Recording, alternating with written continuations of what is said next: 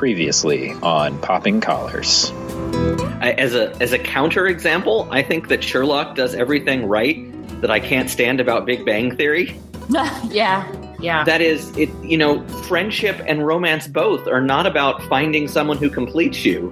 Right. They're about finding someone with whom you can share the best and worst aspects of yourself in a way that the best aspects get better and the worst aspects also get better. That kind of choked me up a little bit, Luke. That's really beautiful. That is really lovely. We've lost Liz. Sorry. Okay, I'm coming back.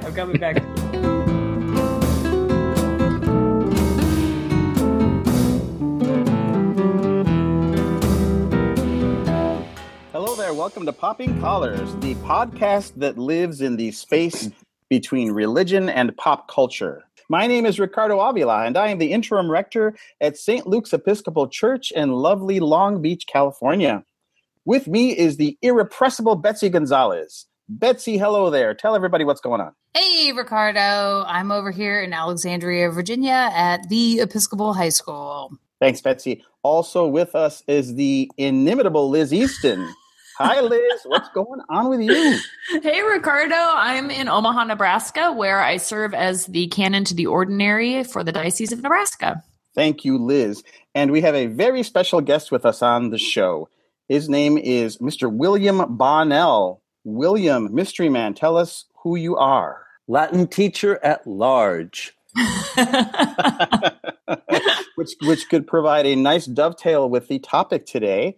So this is our 61st episode, and today's focus is on a show that some of you out there have been clamoring for us to cover, I am told. It is The Young Pope. It stars Jude Law as the eponymous Pope Pius XIII, who ascends to the sovereign seat quite unexpectedly and becomes a rather stunningly unpleasant leader of the Roman Catholic Church. Please note, this series is not based on fact, which I somehow thought would be the case. I thought it was going to be a historical thing about some young pope in the 14th century. But no. So there are a lot of things in the show that have enough verisimilitude to some things that go on in the Vatican, probably, that sometimes it's hard to distinguish what's true in the life of the church and what has been hyped up for the purposes of the show. As we say on our podcast, one of the conceits here is that people use popular media to make meaning out of the world around them. And I suppose the thing we're trying to understand tonight with the young pope, or today, is faith and the Roman Catholic Church and power. So, William, what sort of theological concept or idea on the series either spoke to you or makes you want to speak out against it? What caught your imagination on the show? It took a long time for that show to even touch on matters of faith or theology. For most of the opening episodes, it seemed to be nothing more than House of Cards and cassocks, where you were just seeing stark, brute power play within an institution. In fact, it seemed that, like Caligula, like Donald Trump, Pius XIII was quite the wrong man to be entrusted with absolute power, because he was mentally unstable, mentally unfit. And that's sort of what we focused on for all of these episodes, but startlingly for the first at least 4 episodes, where even though it was supposed to be in the church, we didn't even get a liturgy, not even, let alone a proper liturgy, until the 4th episode. We had to wait a long time for faith. When we finally did get faith, interestingly enough, it was after we had met all these characters who seemed to be just wrapped up in their own egos and in the exercise of unrestrained power, or were jockeying for influence on this Pius XIII, we finally learned that all of these characters sincerely believed in God and felt deeply their own faith, and yet they smoked while wearing vestments. Wow. Yeah, that's not good for the fabric, and it's also not a good example visually. We saw Pope Pius XIII himself twice set a hot coffee mug directly on a mahogany desktop. Also not very edifying. Wow. I would have stopped right there if I'd noticed. Finally, we learned that they were really deeply at their very root, felt that they had a sincere, deep belief in God, which was sometimes very incongruous with the way that they act. I want to fess up right away that true to form, I haven't finished the season. And this time it wasn't out of like popping collars slackerism. It was because I found the first several episodes almost unbearable for my like optimistic, sincere little heart. Like it was almost painful for me to watch. Now it's beautiful. It in every way, the cinematography and the direction is just really gorgeous. The Pope is also really gorgeous. So that wasn't too bad, but I just found the plot to be really, really difficult. And I would say that in terms of like a religious or spiritual, I don't know if a theological concept that I found compelling was just starting to be revealed as I was watching, was this idea of loneliness, sort of spiritual loneliness, which I think ultimately is a thing that doesn't just happen to popes who are, very isolated, but all of us struggle with an idea of loneliness and our relationship to God. And I should say that one of my favorite genres in art is when the sacred and the profane sort of clash in an interesting way. And that was definitely happening in this show. But for me, and this is weird for me to say, but it almost just was a little too blasphemous for me. Yeah, I'd like Liz. The loneliness aspect I found really interesting. The idea that there isn't enough of you to be in relationship with people. I think being an individual balancing a family and a child and also trying to have this whole relationship, an intense relationship with my job that is a calling and not always necessarily a job. There are aspects of it that feel like a job. A Catholic view, or at least a Catholic view is portrayed on the show, of why having outside relationships can be difficult. There isn't enough of you to also be in a relationship with somebody else. But I was also really taken with the element of the hiddenness and when he talks about Kubrick and J.D. Salinger, what do all these, these icons have, and that you didn't see them, and his whole element of hiding himself throughout, we're not going to make plates with my face on it, which some of that is kind of like, yeah, don't make plates with your face on it, make something attractive by an artisan or something else. I was like you, Liz, the opening montage that's shown on most of the episodes where he's walking past all those works of art and a comet is flying through them, and then it smashes into a statue of John Paul II and topples him over. I was like, what? You can't do that. He's like beloved. Seeing that statue toppled over time and again was like, wait a minute, that's not okay. But then you think about the show itself and it went far further than just that. I have to confess, I sort of reveled in what felt like an expose of Roman Catholic power. That the amazing thing about the show for me, and it didn't happen for me until like episodes 9 or 10, is that they took what I thought was a nasty character, who I actually thought he was the Antichrist somehow, and it was going to turn out that way. It was so bad those first few episodes. But they actually kind of made some good with it by the end of the series. They didn't necessarily redeem the process, but they redeemed the human beings who were caught up in that process of power struggle and casual wickedness, and gave a message of hope by the end, which I thought was pretty clever. I wasn't quite sold on it, but I appreciated the effort. I kept wanting the Pope to come to his senses in different ways. Like, I was surprised that Voyella was actually a more liberal cardinal, the Secretary of State guy, and wanted some of that loosening to happen. But that the Pope, and how he thought that being strict and unforgiving was the way to do it, and that absence is presence, the mystery thing, make them fill in the gaps with fear and obedience, and that will make a good church. I don't know, it just makes me think, like, we talk in the Episcopal Church about, well, the traditions are good, but people get stuck in the traditions, and we need to modify some of our liturgies and things to reach out to the unchurched so that they feel more welcome here. And at what point do we need to say, here's actually where the boundary is about what we believe and don't believe? We give you a lot of leeway within that because we're all human, but we're not without our own kind of sense of what's right and wrong. I mean, that's what Pius XIII's message was, which was sort of a brutal parody of Pope Benedict XVI's message. When Benedict, one of his early messages was for a smaller, stronger church, strengthening the faith. Maybe we'll have fewer members. Maybe people will feel turned away, but we really need to strengthen the core of who we are and take a firm stand. That was Benedict's message of a smaller, stronger church. In a way, it's trying to become a pre-Constantinian church before we began to compromise ourselves with the world. I mean, straight up the clothes, friends. The bringing back the papal tiara from Washington. I think my favorite outfit was the sunglasses with the green velvet gloves, with the rings, and then the cope. That was my favorite outfit, personally. My favorite outfit was the white tracksuit. And my favorite moment was when he and his best friend sort of broke free to sort of roam around Rome. And they run into the prostitute and she says, you two look like a couple of priests. And he says, we're not priests. Would priests wear tracksuits?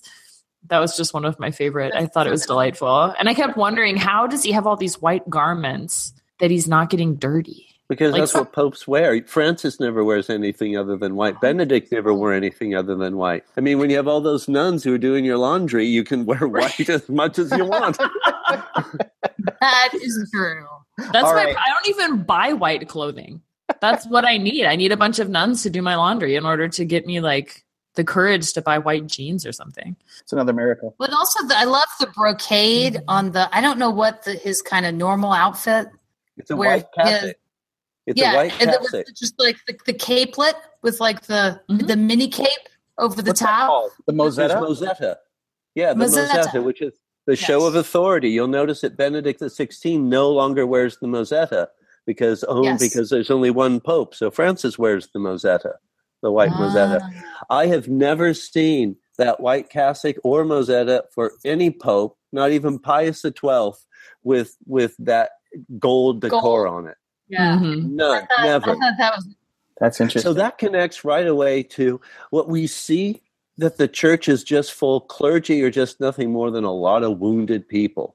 They're orphans, they're repressed homosexuals, they're heterosexuals who have low self-esteem, alcoholics. Well, that might be because of all the repression. You really get a sense that these are all wounded souls. Oh, the one that gets sent to Boston to deal with the sex crisis. He says he sort of speaks for them all when he says he can't live anywhere else other than the Vatican. The street. Yeah, I don't know how to cross the street. Oh. And they're sort of all like that. And Spencer, when he denounced Lenny in about episode 2, that just because you feel that you've suffered in your life, now you're just trying to make everybody suffer and to ruin the church. And you just get the sense all these broken people. Just going to say about the brokenness, like I really believe that that's true, hopefully not in the active bleeding phase of woundedness, but I really do think that many clergy bring into their ministry this experience of brokenness, of our own fallibility. And over time, you find that those are exactly the gifts that God leads with in your own ministry. Now, there needs to be a level of care and healing and health. But I've just noticed in my own ministry, one of the biggest surprises was the parts of my ego that are most fragile. It's exactly those broken places that God sort of shines a light through in my ministry. Gosh, if we all had to be totally whole and healed to do this kind of ministry, it would be a smaller church indeed. Well, and that element of his orphanness, and when you said it earlier that his absence is presence. I mean, that's the story of his parents. And I don't know whether Venice was an element of letting that go and having that couple who's standing out there, whether they are or are not those people, turning around and walking away, whether they're real or not, I don't know. But his woundedness about being left. He's constructed in the wake of that. Relationships, Betsy, spot on about like how he creates his own family. And they are a support system, but in some way, at some level, he's still rejecting them. Like Spencer, you know, he could have really gone to him for advice from the start instead of repudiating him. And Sister Mary, she does help him out. I guess she's all right. And then the brother is the brother. So, I mean, he had relationship. And I sort of want to say without any proof, that might be what saves him in a way. Even though he pushes them away throughout the whole show, for most of the show, they do get in and they stick with him. That shocked me. Like when he spoke with the Cardinals, Spencer was the first one to get up and kiss his feet. And then Dussolier, his brother figure, went up and kissed his feet. I was like, wow, they've been against him this whole time, and yet they stay with him. The foot kissing was not about relationship. It was about submission. The Pope is the Pope. And he's setting the new ground rules, well, the really old ground rules, of being the absolute tyrannical, despotic prince of the church. And if you want to stay on this ship, you submit. So they're just saying, yeah, this is the new status quo. There's an irony in their submitting to that centuries-old tradition that no one had done in the last previous 7 decades of kissing the Pope's toe. Oh, is that right? It's not about that part isn't about relationship. This is why there's the smashing down of the icon of John Paul II, who was about relationship. This is a return to the medieval papacy, being carried in on the sedes gestatoria, in the papal tiara, advancing forth his velvet slipper, making it very clear that we're back to the medieval papacy. Well, I was curious about that because I'm not sure. I know that this show aired in Europe before it aired here in the States, and I don't really know the timeline of its production and creation, but it seems to me that the young Pope is just remarkably different from Pope Francis, right? Who it must be some sort of commentary on sort of the quote new Pope. And you mentioned, William, the interesting similarities with Pope Benedict and sort of whether there's some sort of flashback to his papacy. But it's interesting that we now have a Pope who all of those vestments are probably stored in a closet somewhere in the papal museum. He's not wearing them, right? So he's so different from the current Pope. I don't know what that means, but it just seems interesting to me. But at the same time, shaking it up. I mean, at the same time, you know, you're looking to, you know, people like, can this Pope reform the Curia? Can this, you know, can change happen? He's unpredictable. He goes off script. He breaks away and he's talking with this person. You know, that there is an element of that too. And just to keep it, I mean, just for a little more perspective, he's not just a riff on Benedict XVI, but of course he takes the name Pius XIII as an homage to Pius XII, who was the last pre-Vatican II Pope. Right. And does anyone, I can't remember in the show, do they ever remark on that? Because obviously the name that the Pope chooses says a lot about what they imagine their ministry will be like. I can't remember. Do they remark on that at any point? I don't think they make that explicit connection, no. Yeah. Pius XII had no training as a pastor, as a priest pastor. He was never in a parish. His focus was canon law. As soon as he was ordained, he was on the papal staff in the early 1900s. He knew nothing of that kind of pastoral relationship.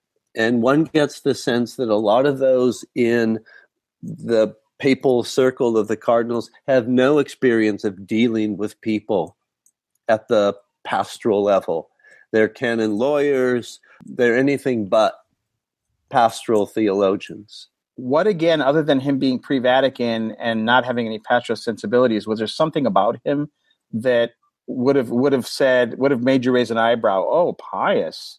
Was there more than that? Well, I mean, that is enough. But also, when people associate in the 20th century the trappings of power, or the trappings of sort of papal elevation, the being carried around on the sedes gestatoria, the long cope, the tiara. One associates that with Pius XII.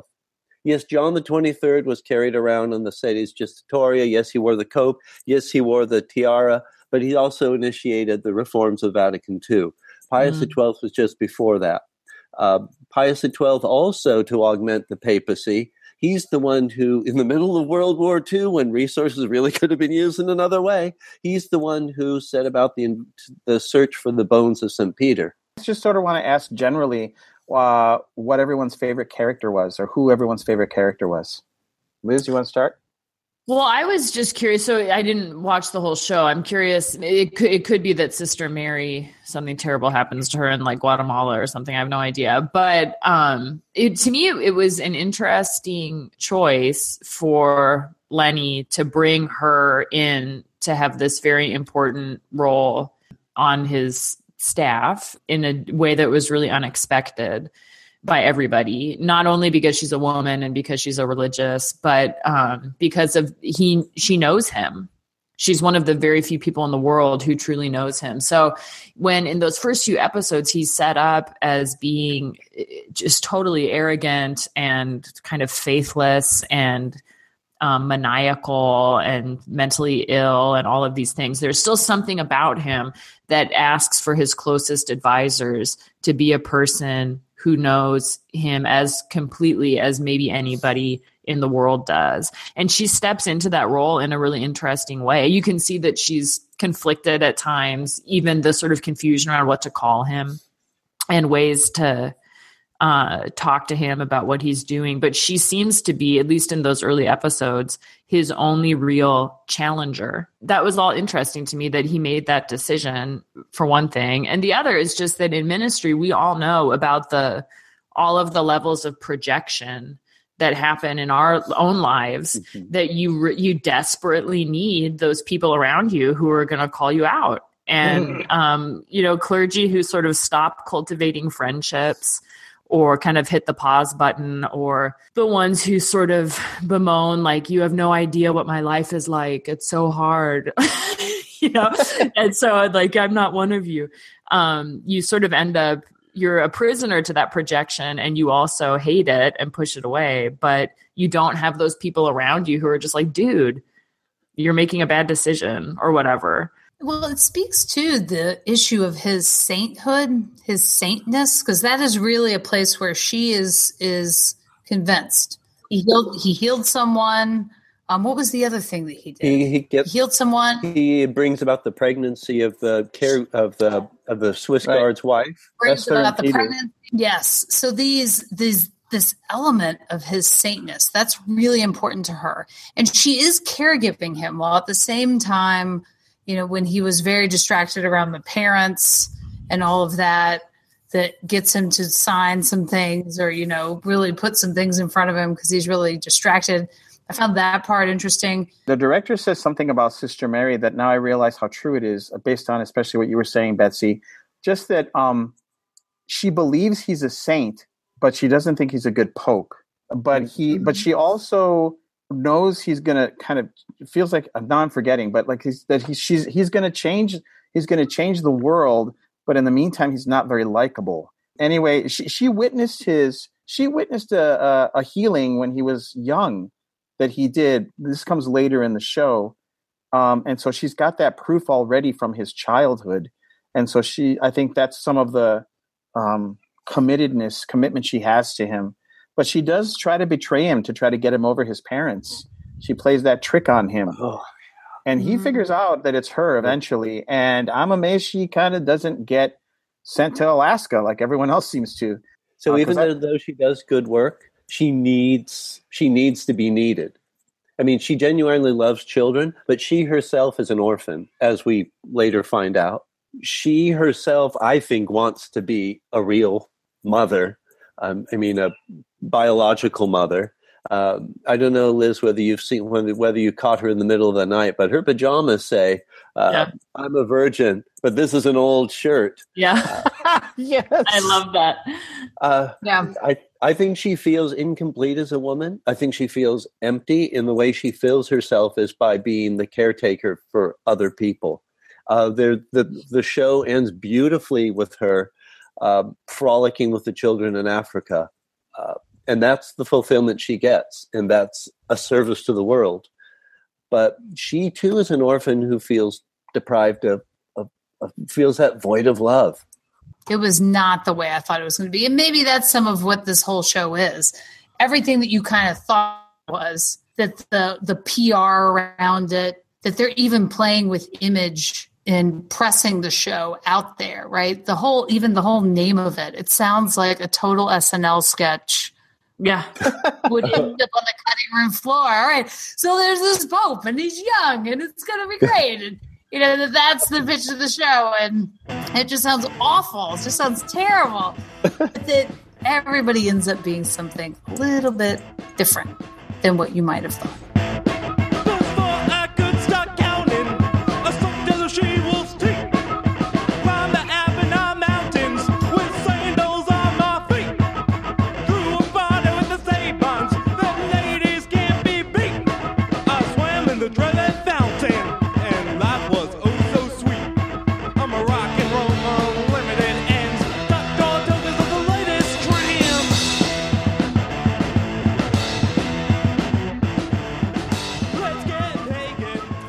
Come to that special moment in the Popping Collars podcast when we go over staff picks. And yes, staff picks is my preferred moniker for this section. Thank you very much. Not employee picks. Employee feels just too technical. It feels too hierarchical. Staff is like, we're in this together. We're staff. We are. It's like a camp, like a summer camp. That's I'm right. on staff. You're on staff. We're all on staff together.